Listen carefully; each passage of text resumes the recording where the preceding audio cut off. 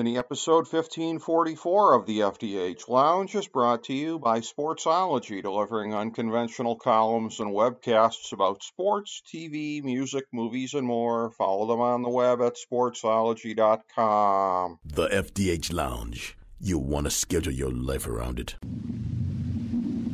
A long time ago, on a gloomy, wet Cleveland spring night, two men stand alone amidst the late-night drizzle.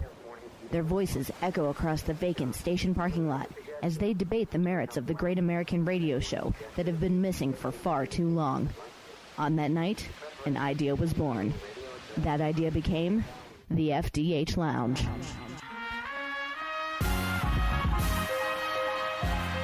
Welcome to the FDH Lounge. Hello, everyone. Welcome to FDH Lounge Mini episode 1544. This is FDH Managing Partner Rick Morris here with you, and we have our 2022 NFL midseason panel for you, and this is a panel that we haven't done before with these two gentlemen, and I've recorded with these guys separately over a period of time. One of the guys extremely extensively, going way back over a period of time, our FDH senior editor and my co-creator of the FDH Lounge, Jason Jones, going all the way back to the network days.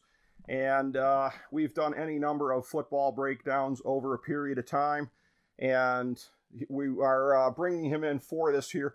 The guy that has been sort of the lead guy doing the football segments here, we are very pleased to have a very deep bench over a period of time, and one that we've kept adding to, but there's always somebody who's on a little bit more than the other guys, and Chris Galloway, a couple of years back, took the torch from Kyle Ross. I recorded with Galloway our third of the way season analysis a couple weeks back, knowing that this week he was going to be out of the mix because I don't like to put him on blast too much as far as his day job, but suffice it to say, like a lot of other people in America, the option on his job was going to either get picked up or not picked up by his quote-unquote bosses on Tuesday, and it got picked up, overwhelmingly so, and dude is on a beach right now, so I knew he wasn't going to be available this week. I knew I wanted to do this panel here at some point, so this was the week I picked for this panel.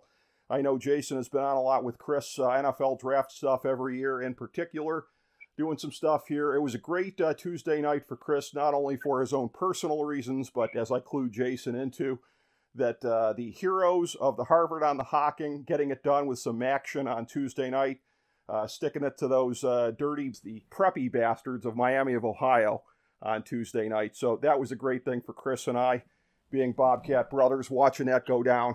But send a shout out to Galloway out there on the beach. And Jason, I know that you definitely have some thoughts to talk about here with this NFL season and the way it's unfolding. Absolutely, but before we get to that, I have to do the quintessential I will tolerate this Ohio Bobcat nonsense because it's you. I did watch the game, though. Funny side note that most people are not going to be aware of. I had put up a post on social media referring to watching election coverage like a sporting event, and one Rick Morris was quick to let me know that there is a sporting event that demands my attention. So I did watch most of the second half of that game. It was a glorious game. Just for you and T. Yes, it was a glorious game. And I have to say, and I don't remember what show it was on. You and I were on numerous shows back in the Sports Talk Network days. But one of my 5 favorite memories back then is it was me and you and a couple other people on the show, and you were putting the question to us of who was our favorite player on the Browns. And I said at the time, Dave Zastudil, the punter, and you erupted. You were like, you can't just say him because he went to your school. So, the irony of that story is that we booked Zastudil for an interview shortly thereafter. That's amazing. Yeah, that you were so triggered by that. It was outstanding. And that was a great moment in time here. But I will say, and one of the things that you had first noted back in the network days, correctly giving me credit for my ability to do segues here, I'm going to work another segue, and that is that something I had only just, for as long as you and I have been friends and colleagues, had only just learned about you in the last, really, several months, basically, was your neurodivergence, which you were telling me about. And the other gentleman who was in here, how I met him, that was how I originally learned about the concept of neurodivergence some months before. So I guess basically sometime last year. So the other gentleman that we have on here, FDH Lounge Dignitary, this is his fourth time coming on to talk football. It's been once with me, and then 2 times with me and Joe Stazak. By the way, shout out to Joe Stazak for the World Series coverage here. He was a much better sport about the Phillies losing the World Series than I ever am about any of my teams. Low bar though that may be. But Stazak took it like a man. He wasn't pouting and listening to sad songs like I did after the Cavs lost the championship in 2017. So shout out to Stazak on that one. But did some great panels with this guy previously. And as I said, got to know him through the course of him being a very, very instrumental person in an unbelievable operation going on there. You want to check out Maya Master on Twitter. Chaotic Goodest is what you want to search for on there. That is the handle. And go ahead and check out the link tree there. All the different links, all the different things going on. We always like to give our guests a plug. Also, our FDH Lounge Dignitaries in-house, we like to give people a plug too. And I know that this is what Derek would want me to do as far as giving a plug there, giving a shout out for people to go check out the content. And you will come to know why I have branded her the $1 trillion baby, only half facetiously, as far as her abilities and her insights that she has that I believe will make her a very, very wealthy and successful person in the years ahead. So, again, I give that plug in the name here of teamwork here on the show. And I will say also, too, congratulations, Derek. As anyone who had followed Maya recently had seen on Twitter, they're played out as everything plays out in her life. It is basically the Truman Show, the story of their engagement and how that came to be. So I offer you congratulations on that, Derek, and I welcome you to the program. Thank you. Always glad to be here. And, as much as I love, my better half getting plugged, because she's obviously 99% of the brains and talent in this relationship. I would plug my own Twitter, dude_Cav, for, college football and NFL betting picks, except it hasn't been the greatest year for me, but, from everything I've seen, a lot of other handicappers are not having the best year either, so I don't feel too bad for myself. But those picks are there every week if anyone ever wants them. It's a tough year. It's been a tough year. I've been putting up the lounge picks every week. I feel you on that one. And I feel like I need to mention to Jason, this is not the kind of Cav that he and I would be thinking of. This is not the wine and gold, but rather the cavalry here as a decorated military person here. So a different kind of Cav. But funny, by the way, that I sent you the thing here, StatMuse, putting over both the Cavs and the Suns. As far as I think earlier in the week, the only 2 teams in the league in top 10 offense and defense. So perhaps our respective home cities will be hosting some very major games come June. We shall see. But as we look at this NFL season, by the way, it has not been for our respective home cities a very banner time. In my case, and as I'd covered on the show previously, once the Browns signed good old number 26, or however many cases he's up to at this point, I checked out and basically went to what had been my secondary team, the Dolphins. Good year to get reinvested in the Dolphins, I must say. But the way that it's played out, it's been a very, very surprising year in a lot of ways, very challenging for handicappers and everyone else. And I will say, Derek, that one of the themes that Chris Galloway and I were hitting 3 weeks ago was that the entire concept of a second tier in the league, once you get past Philadelphia, Buffalo, Kansas City, doing my weekly power rankings, I would always be hearing from my friends, how can you have this team in the top 10? And I would always be like, well, you got to put somebody there. Like, to me, the second tier in the league has been like the Alaskan crabs. It's just been extinction this year as far as no real second tier. I do feel that in the span from the third of the way to the halfway point that's changed a little bit, and the rest of the top 10 teams are a little more legitimate. But how are you seeing it happen? Have you seen that kind of evolution through the course of the year? Yeah, it's certainly been interesting, and I wouldn't necessarily disagree. I do think that, going off of and maybe being, contrary to your midseason power rankings here, I actually do. I believe in Philadelphia as that hardcore number one this year. As much as I hate, those Philly scumbags like everyone else, the Eagles are doing something special this year. You can look and say their strength of schedule is the worst, which is fair. But they're one of the few teams that's able to take their strengths of every position they have and utilize them in both on the offense and the defense. And then you look at, a lot of teams, I think going off of that, I think you're going to see a resurgence of Chicago in the second half. They finally figured, hey, Justin Fields is actually pretty good when we let him run. Maybe we should do that. And you're seeing, that more option play that let him do an incredible game last weekend. But overall, I think it isn't. There's not as many. There's more have-nots than haves this year, certainly. There really are. And Chris had said when we were doing our breakdown a third of the way through the season that he felt like the Browns were sort of the poster child for the season as far as just so many teams out there really being frauds. And I really couldn't disagree with him at all. By the way, and a note on this, in the FDH Power Rankings, which I personally oversee, Philadelphia is actually number one in this. Now, to differentiate, our FDH NFL midseason breakdown available right there on the main page at fantasydrafthelp.com.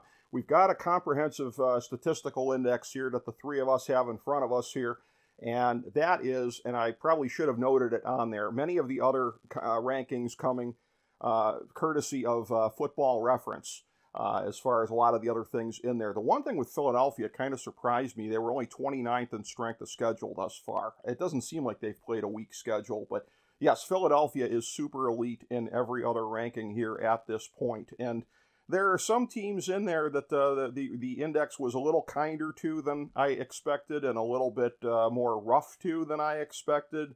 Baltimore being third surprised me. The Browns being 13th surprised me when I had them 21st in my power rankings. Tennessee, who I have 7th in my power rankings, being 19th in this overall index. They don't score high in hardly Cincinnati. Yeah, Cincinnati. How about that? Yeah, Cincinnati was 5th. Shocker. Yeah, there's that. And the one thing about Tennessee that's hilarious, if you look at it, is they're first in third down defense. And like they're in the 20s in a number of other categories, or teens, or whatever, but half teens, half 20s. And it's like, can third down defense alone help you get where you're at? So I think they're probably better than what's being shown here, and that's me being very, very fair and very gracious, because I'm not a Mike Vrabel guy. I don't much care for him, but I think it's probably a little bit unfair to Tennessee at this point. And Baltimore perennially shows up higher on this index than they end up being. I think they were first overall in like 2019, and they didn't do anything in the playoffs. So, Jason, I know in looking at it, I know you had some thoughts here on some of the teams and how they shook out, and I know there were some things that surprised that didn't surprise you. Yeah, first and foremost, I'll quickly address the Eagles. Mm-hmm. The one thing, and I don't want to go so far as to say it's the one thing we're not going to do, but it's something that I've been saying. Please, for the love of whatever you hold dear, do not compare the 2022 Eagles to the 2021 Steelers, if I'm remembering that right. Okay, yeah. There was a sense Steelers jumped out to an 11-0 record, and when we got to week 12, we all still kind of looked around and go, I get it, but they're not that good. Well, 2 years ago right? with Pittsburgh. Yeah, 2 years ago, but yeah, I get right. your point. And they proved to be, I don't want to call them frauds because I do hate them, but yeah, it proved to be that they weren't that. I have a strong sense that despite the strength schedule, the Eagles are not in that same boat. No. They're doing things that people just don't seem to have an answer for. So I love where Philly is. Because of my take on Buffalo, I didn't put them higher on this list than they are, because right now they're sitting at 2. And I've been feeling this way for a couple of years on Buffalo. I love Josh Allen. I love what they do on offense. And if they can jump out to a 2 or 3 touchdown lead in the first quarter, I think it's smooth sailing. However, why am I the only person in any room that seems to be very concerned to the fact that come playoff time, they will not be able to run the ball at all? True. So that's my big hot take on Buffalo. I think they're phenomenal, and I think that if they play their game, maybe they're poised for a run. But there's a part of me that's like, let's slow our roll a little bit on Buffalo, because in the playoffs you have to stop the run and be able to run, and they might be able to do one of those, but they won't be able to do 2. So that's my big one on Buffalo. I'm sure it'll come back to bite me later. I'm just going to get on my soapbox real quick. I don't understand what the deal is with Baltimore. And maybe it's a bias, and if it is, I'm perfectly willing to accept that. Okay. But when I watch them, they get a lot of BS, which turns into BS wins. They're not one-dimensional, but they're definitely not complete. Their defense can be scary at times. And I personally think it should be illegal that Justin Tucker's employed. You should not be able to get to the 50-yard line and feel good about the situation. Right. So that's probably just my bias showing its ugly face. But even with how great Lamar is and how great Andrews is when he's healthy, I can't see them that high just because I don't realistically believe they're actually that good. And then the last thing I'll say, just to kind of get this out of the way, and then feel free to take this wherever you want to go. As a fan of a team that has traditionally been bad most, if not all of my entire life, I am absolutely giddy with joy watching Steeler fans and Patriots fans lose their ever-loving minds. Yeah. Told you this was coming. Nobody wins forever, and I love that everything's falling apart at the seams for those people. That being said, it's been a very strange year. I would agree that Cleveland's a little high because I was hoping to be somewhere close to the halfway line, which would have been 16, which I still think is a little lofty for a team that only has, 3 wins? Right. This doesn't factor in wide-scale defensive choking especially. I mean, that's the whole thing here. If there was a category for choking, underplaying the talent that you have, misusing resources, then the Browns would have a 32 to tack on there as far as their proficiency, Jason. Oh, absolutely. And I'm not delusional and rah-rah about this. There's a couple decent wins. 2 of the 3 wins are okay. But of the, 5 losses, 4 of them are basically inexcusable. So how that manifests through statistical metrics, I don't know, but something feels wrong here with that. Yeah. As optimistic as I'd like to be. Sure. No, I understand that, and in terms of some of these teams mentioned by Jason, Derek, there are some things. The one thing that I might perhaps mention is that for New England, it was looking pretty glum maybe in the first month. Things have kind of turned around since then, although they're clearly not back where they were a couple of years ago. But there have been a lot of things that have happened here through the course of this. And, if we were going to hold up a couple weeks ago the Browns as being sort of a poster child for the league and for some of the teams, because, again, there's a lot of teams this year that just haven't lived up to what they were supposed to live up to. Again, I will point this out. If you look at 29th in the metrics here, 25th in our power rankings still. I was kinder to them in the power rankings, but the Cardinals at midseason, you could do a lot worse than using them as an example, a microcosm of the league in 2022, it seems like. Yeah, I mean, the Cardinals, I think they're just almost, I think they're unique in the sense that, when you look at the roster, they have the stars, they have the numbers there. Granted, I mean, you can take, obviously, that DeAndre Hopkins was out for 6 games, but, I think mine and most of the fan base's biggest issue with that team is the coaching. I think the Cliff experiment was fun, and I think that's ultimately going to be the downfall of this team. So I'm all in on Tank at this point with that team. But I think one of the more interesting things overall, getting off the Cardinals real quick, because I don't like to dwell on them when they're doing bad. Can't blame you. Is what we kind of talked about already? That Jason alluded to earlier is that how important the run game kind of is this season, and you're seeing the evolution of. Maybe even almost want to say the de-evolution of the offensive line in the sense that we've seen this crazy offense the last few years because we've had these mobile quarterbacks. You've had the Mahomes, you've had the Murrays, the Lamars, and then teams figured out, edge rushers, and we contain and we have a spot, and then that's shut down this year. I don't know why it took defenses a few years to figure it out after Lamar's breakout season, 3 or 4 years ago. But we're seeing the run games really matter, and I think you're seeing that most effectively with Minnesota. Kirk Cousins somehow having the year of his life, who a lot of people have said that, was a waste of money that they dumped on him. But, they're able to effectively manage. They have that star running game, and then obviously they have Justin Jefferson that helps. But And then I think you're seeing that with a few more teams. So I think it's almost the resurgence of what, most of us grew up with, that the strong pocket passer with a good running back, and then, able to do those play actions. So it's been an interesting, almost full circle. What is old, it must be new again, and what is new is old again in that sense. So that's one of my biggest takeaways overall of the season. Well, you know what? I got a follow-up question for you, Derek, because going back a couple weeks ago, talking with Galloway at the third of the way point, he was talking about something that has continued on at this point here, which is scoring being down this year. So are you connecting the dots on the two different things here in terms of what's been happening with the passing games and adaptations that the defenses have made to the passing games, thereby putting more emphasis on the running game? Because I would tend to think that would lead to lower scoring. Am I seeing that correctly, you think? Absolutely. You're seeing it with unders in games from the gambling side hitting an unprecedented clip this year compared to years past.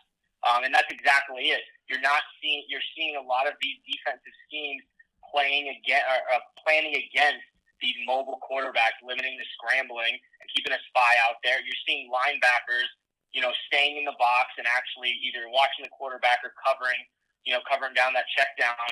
You're seeing the defenses evolve to this new generation of quarterbacks, and I don't think the offense has caught up yet. The offensive schemes have caught up yet to, it's a typical, it's a chess game of, the offense was blowing up the last few years, defense was and then, now it's that give and take. So I'd absolutely agree, and I think that's why you're seeing, that lower offensive output this year than you have maybe in years past.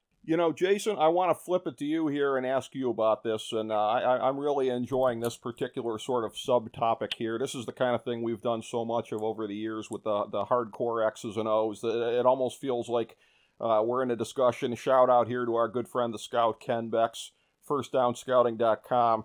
Again, we've had a number of discussions over the years getting into the how and why these things happen. What are your thoughts, Jason, on how the game is evolving this year? And again, probably in response to what the defenses are dictating. Yeah, it definitely feels like there's a swing, and I don't want to make it sound like this is always the case, but it definitely feels like a pendulum effect. Mm-hmm. If you recall, over the last, I want to say, started somewhere around 10 years ago, there was a narrative that the running back was being phased out. Yes. And that you just don't pay for one, you don't extend one, you can just grab one, they're not that important anymore. And then, we saw, offenses kind of go away from that. You saw the era where Belichick would use running backs as slot receivers instead of running. And then eventually, it just feels like everything swings back eventually. And right now, you look around the league, and the ones that feel good about their running game are the ones that have your traditional between the tackles workhorse back that can carry it 30 times in a game if you needed to. Mm-hmm. Henry, Chubb, I'm forgetting a bunch, but there's probably about 5 or 6 guys that are basically changing the way teams game plan. And I would not be surprised if this is just the beginning of a resurgence of sorts. But it absolutely looks like we're having a return to some conventional running style in certain teams. And without looking at any numbers, I absolutely believe that there's 100% correct, that there has to be a corollary between teams trying to close other teams out by pounding it and killing the clock and therefore not scoring as much. There just absolutely has to be a connection there. But to me, and I've never been a huge, I've always, even as a kid growing up with football, always wanted to see more high-flying, big-scoring, big plays. But now in my 40s, I'm kind of loving this, to be honest with you. It is interesting. It really is to see it play out, and it is something that's unexpected. And it is something where I'll put the question to you guys again here, because this is one where perhaps it gets a little more tenuous on making a connection, perhaps not.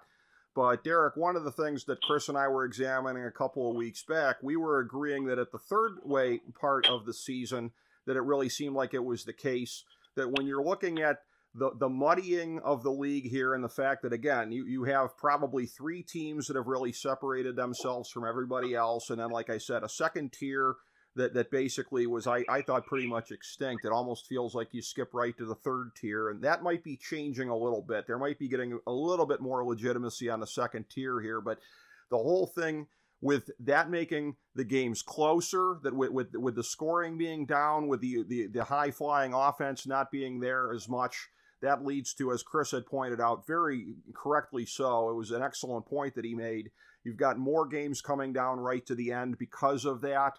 That's probably, again, as you pointed out, lower scoring games with games hitting the under here, but do you feel like it's somewhat closing the gap in the league talent-wise? Because I know coming in, we all thought there was going to be this whole tier of super teams in the AFC and maybe one or two teams in the NFC that could hang, and you really, really haven't had that. You've had, the top teams, the tier of the top teams and the way they've separated themselves feels like it's different than in past years, and the mushy middle and the gray sort of bottom in the league here, and I can't help but think that it's all connected to that here, and that the mediocrity and everything like that comes from the lack of the high-flying offense, more games coming down to the end, and more teams having a chance at the end. Yeah, I mean, I wouldn't disagree, and it kind of goes back to the point I was getting with the Cardinals, is that, like coaching really matters, shocker to everybody. I mean, you're seeing it in Denver with some of the bonehead mistakes that Nathaniel Hackett made in those first couple games. And then you obviously compare it to, an Andy Reid, I'm forgetting, what's the Buffalo guy's name? McDermott. McDermott. McDermott. Yes, McDermott. I knew it was an Irish name there.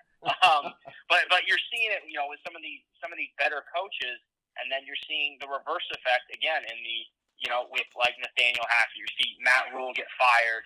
I think I'm not going to say coaching now suddenly matters. I know that sounds like an outlandish take, but it's more of an opportunity for bad coaching to get exposed, if that makes sense. When you have closer games, it comes down to the players, but it comes down to the coach making those right calls. So I think that's playing a part in it as well. And then obviously, again, going back to the pendulum swing, I think the teams that built their schemes for the run, as in great offensive lines and not relying on, I can just, I have my quarterback can scramble out of it, or I have a good running back I can check down, or I have some star receivers. Looking at you, Las Vegas Raiders, you don't really the teams that are succeeding this year have those good offensive lines that are allowing for that high-powered run game.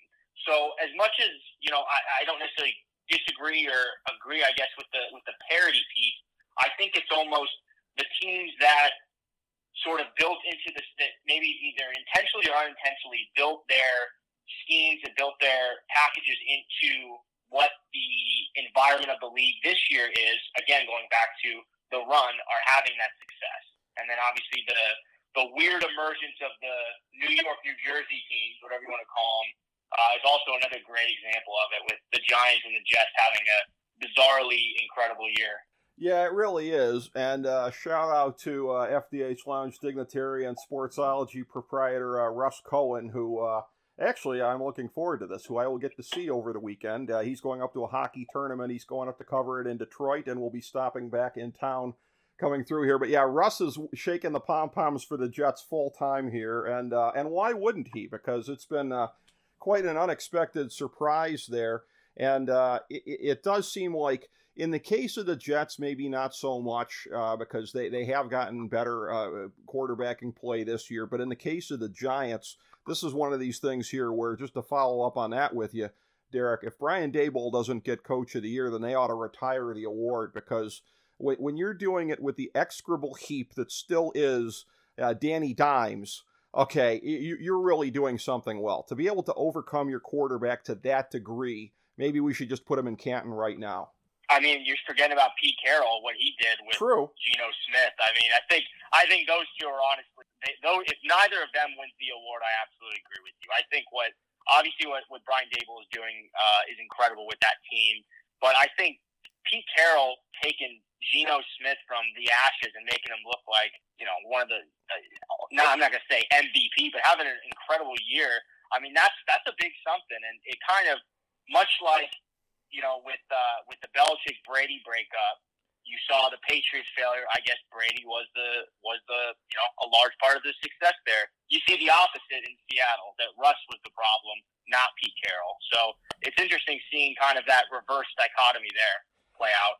Well, and I will say also, too, somebody very near and dear to my heart, Mike McDaniel, but I would still put him a little bit back of them just because of what he has to work with here. And I mentioned that to say to you, Derek, I like to recall and put over excellent takes from people in the past.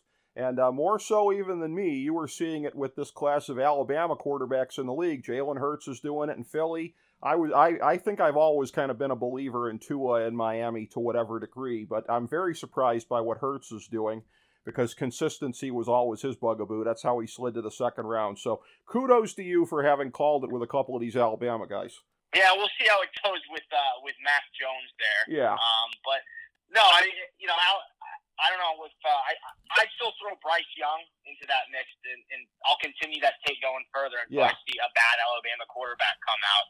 I don't think we're going to see any more A.J. McCarrons from that program. I think you're going to see perennial starters going forward, and I'd throw Bryce Young in that mix. And, going to hitting the Patriots and Mac Jones real quick, obviously going to the ultimate, finally failures we're seeing out of Pittsburgh and New England that is sweet for all of us non-fans of those two teams.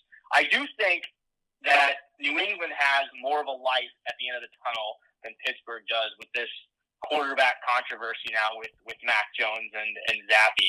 I think that's going to be one of the more positives they draw from this season. I think they're going to have a good idea of,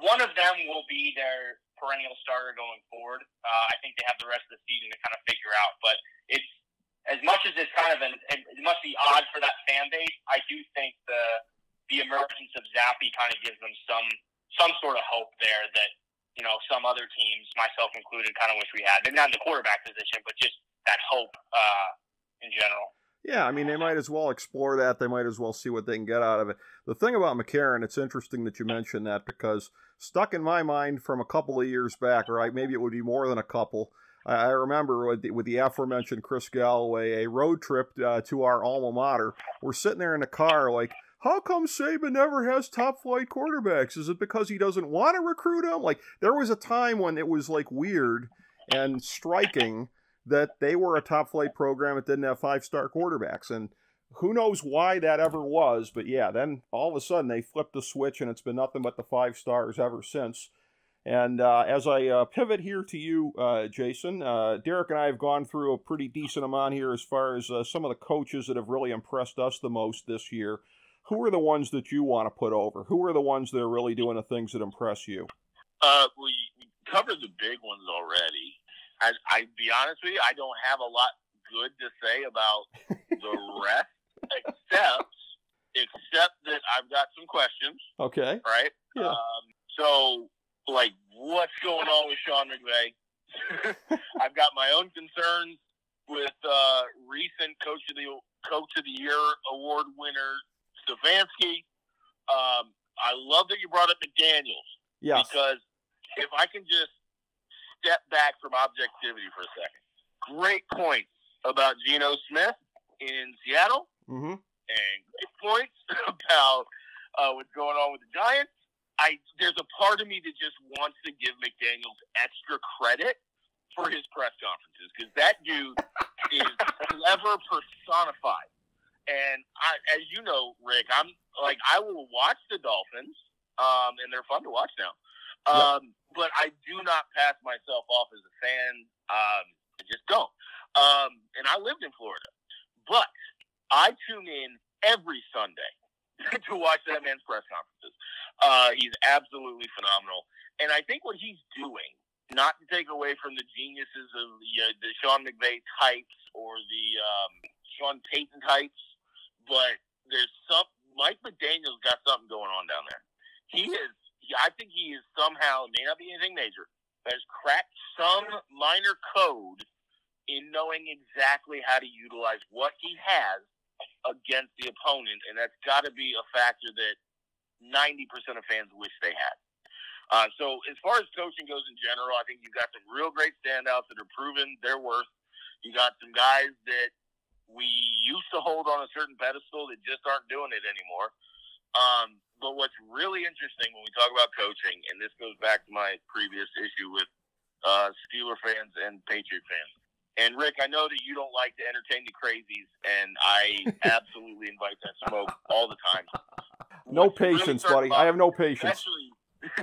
Especially if you're a fan of a team that has not been consistently successful over time. Yeah, I don't want to hear people's dumb takes. You're willing to be bothered with them. Yeah. The fact that there are Steeler fans calling for, what's his name? Tomlin to be fired, and that New England fans are turning on Belichick just because they're not automatically favored to win everything is ludicrous. Ludicrous. Now, I'm not saying that I would invite those coaches over. I probably would. But sometimes you got to reel in the crazy. There are good coaches that are just taking it on the chin right now, and there are coaches who probably just peaked or did the best they could in the moment they had that are now kind of coming back to reality a little bit. But to Derek's overarching point here, coaching matters. Yes. It does. It just does. Because nobody saw the Miami Dolphins jumping out to the racing start that they had. And quite frankly, I'm not sure that they're done. I think Tua's going to be fine. I think that team plays better when Tua's playing. And as long as they keep going, I think maybe if we look at it this way, Rick might have made the right choice this year. Yeah, I mean, lucky me on the timing of it here that the Browns happened to alienate me in the right year.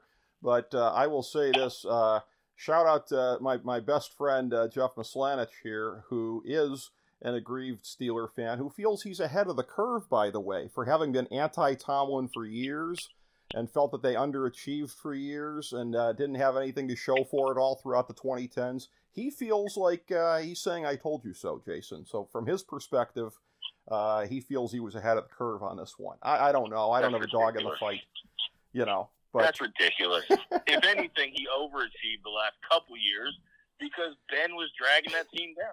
But that's a conversation for another day. Well, undeniably true. And, well, really, ultimately, Derek, ever since a Super Bowl that I know you probably would rather forget, and believe me, I would too, because I hate the Steelers, so I was on your side for that one at the time here. But he hasn't done anything really since then, so... But between Jason's take here and my best friend's take, I guess I toggle a little more towards my best friend on that one here. Do you feel like Tomlin throughout the majority of his tenure has overachieved or underachieved? No, I'd agree that with Jason about just that. I think he's overachieved, and again, I think Roethlisberger absolutely dragged that team down. I think if they had, if they had moved on from him earlier, especially that year they went. What was it? What would we say? It was 2 years ago. They had that 11-0 season with that incredible defense. Yep. I mean, they've had the stars there at receiver. They've had the stars there at running back. Who was the piece that was dragging them down? Was Ben. He wasn't able to chuck the ball like he used to. He wasn't able to have those gritty runs like he used to when he was younger. So what were they doing? So I think people calling for Tomlin's job are nuts. As much as I hate the man and hate that team for what they did in 2009, I think that team is. I think Tomlin is a phenomenal coach. I'd be happy to have. You know what? They can. I'll go back. They can vote him off the island, and then we'll take him in Arizona. How about that?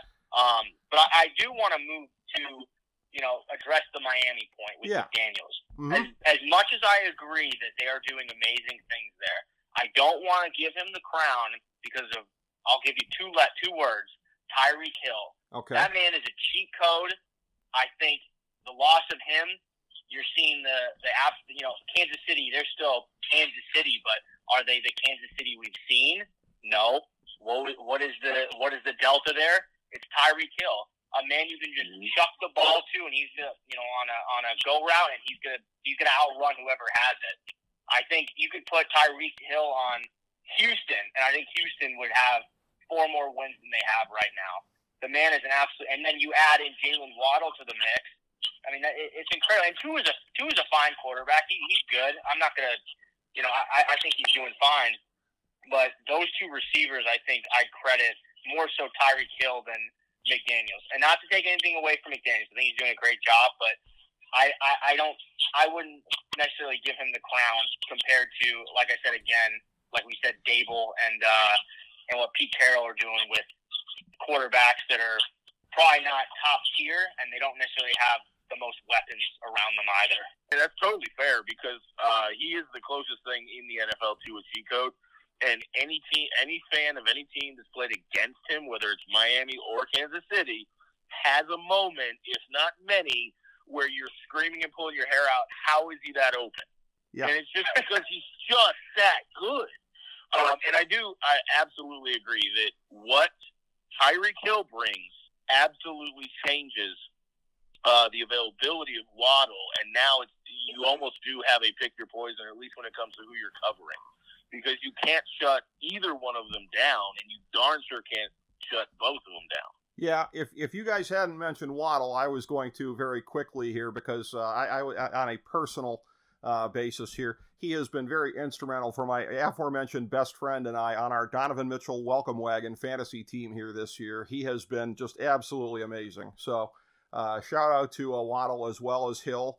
And again, the production there in Miami, it has been really incredible. And as far as what has been just a very, very weird and in many ways unexpected first half of the season, I want to bring this thing all the way around here and get some additional thoughts from you guys that we haven't covered thus far on your thoughts of the first half of the season. I'll start with you this time, Jason. Anything that's on your mind that we didn't get to yet on what we've seen thus far, with all the surprises and everything? I mean, most of it's going to be on the bottom half. Green Bay is a dumpster fire. Yeah. And I don't think we need to take any time at all to explain what's at the crux of that. Minnesota, as was mentioned, is very impressive with what they're doing. I honestly thought they would need a legitimate wide receiver 2 to be doing what they're doing, but they don't. So, hey, roll with it. And just because I am talking to you from the Front Range, let me just say that the hype versus reality of the impending Russell Wilson Denver Broncos has been one of the most laughable gaps I've ever seen in my life. Yeah, you're there for it right on the ground. I mean, this is really something here, and Oh, it got quiet real fast. Oh yeah, real fast. Yeah. Well, and you and I might perhaps, I can't get into this, but you and I might want to choose our words wisely vis-a-vis Russell Wilson for some reasons we can't quite get into. So I've been more publicly kind to him than most, but your thoughts on what we're seeing there. Break it down a little bit. On Denver? Yeah. Yeah. I think there probably is some truth to the idea that everything had to go through Russell in Seattle, which was probably why they started to trend downward. And then when he came here, everybody was so happy to say, let's ride. But he's missing wide open stuff that you don't expect him to miss. He's not seeing receivers that are wide open. He's short popping the ball. It's just not right. And to me, it just feels like he came in thinking it was going to be easy. Not to mention, let's not forget that everyone looked at Russell Wilson, Javonte Williams, Sutton, and Judy, and we're like, oh, they're great. They're going to be phenomenal. But they don't realize their left tackle is hot garbage. Their offensive line is suspect. The defensive front 7 hasn't performed to the level that they thought it would. As evident, they traded away Bradley Chubb. Now, the secondary is legit. I think the secondary is real nice. But the point is, Denver was never a complete team when he joined, and they never should have had these expectations like they were going to go 14-3 or something. So a lot of it probably falls on Hackett because everything was so happy-go-lucky honeymoon stage. And he's definitely making some gambles that he shouldn't. But I think everyone's making more of a deal about it than they should. They need to just take this on the chin, work the off season, and try to fix stuff. And then next year, if they start out the same way, then maybe they need to scrap this whole idea. But they're stuck with Russell Wilson. I think they signed into an extension that they can't really get out of very easily. So it might just be you got to make your bed and lie in it, but it doesn't look good. Well, the Denver Broncos, things being good in the honeymoon stage and not that much thereafter. I wish I didn't have so many friends who could say, yeah, I identify with that personally, but unfortunately, I do have more than a few friends who've lived that particular experience. But as I pivot here to you, Derek, any other thoughts that you have on the landscape here we didn't get to? Well, I think Jason kind of teed me up a little bit. I think the biggest narrative this season that we've missed is the possible final chapter of, and I know you guys are older than me, but of these quarterbacks that we've known as the guys the last, I don't know, I've probably watched football 15 years or so now. You know, we're seeing Aaron Rodgers not having the best year. Maybe he's on the twilight of his career.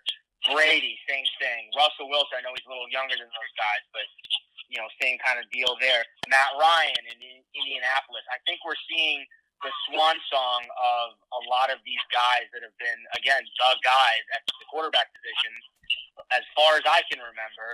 And I think it's interesting because I don't know necessarily if it's them the game passing them by. I don't know if it's their own personal talents and bodies going away, but it's adding an almost a bitter sweetness to this year's football season that we haven't had, because, you know, we've had Brady seems like he's been the same person until this year. But the last couple of years we watched, you know, Ben's swan song, we watched Breeze's swan song, but we're finally seeing this last crop of guys have their final, I'm not going to say their final swan song. Brady sounds like he wants to play till he dies, so who knows there, but whether he will be able to is a whole other story. But I think it adds another level of drama to this season, and also again goes back to the biggest points we had at the start of the season, that offenses are changing, defenses are changing, and some of these guys that may have just been able to play through it the last 10 or so years are finally might be getting run out of the game. That's a very good point, and I think you could see it a couple of weeks back when on CBS for the Kansas City-Buffalo game, that every time it had been Kansas City the last couple of years playing Brady, whether it was in New England or Tampa Bay, it was, oh, Mahomes, Brady, yeah. Like they were dusting off all the Brady versus Manning stuff they used to do, and then this time around they were playing it off like, oh, the Ollie Frazier of the NFL is Allen versus Mahomes. So they've pivoted. Yes. They're invested in hyping that as, again, time will tell on that. Josh Allen's been pretty great thus far, but again, he's going to have to really have an excellent second half and well into January and February if he's going to prove that that's any kind of a rivalry whatsoever, because thus far they've come up on the short end of the stick, but they might very well be poised to have home field if it comes down to a rematch in the playoffs, and that would be an incredible AFC championship game if it came to that. We will see. But the one thing I know is on the show here, we will be monitoring as we go along, and I very much enjoy this panel, and this won't be the last time we do this one here. So I'll have to put you guys together subsequently here as we go along. Very much enjoyed it. Thank you so much. Jason Jones, Derek Joseph, thank you so much for being here. I really appreciate it. And thank you, everybody, for checking out FDH Lounge Mini Episode 1544.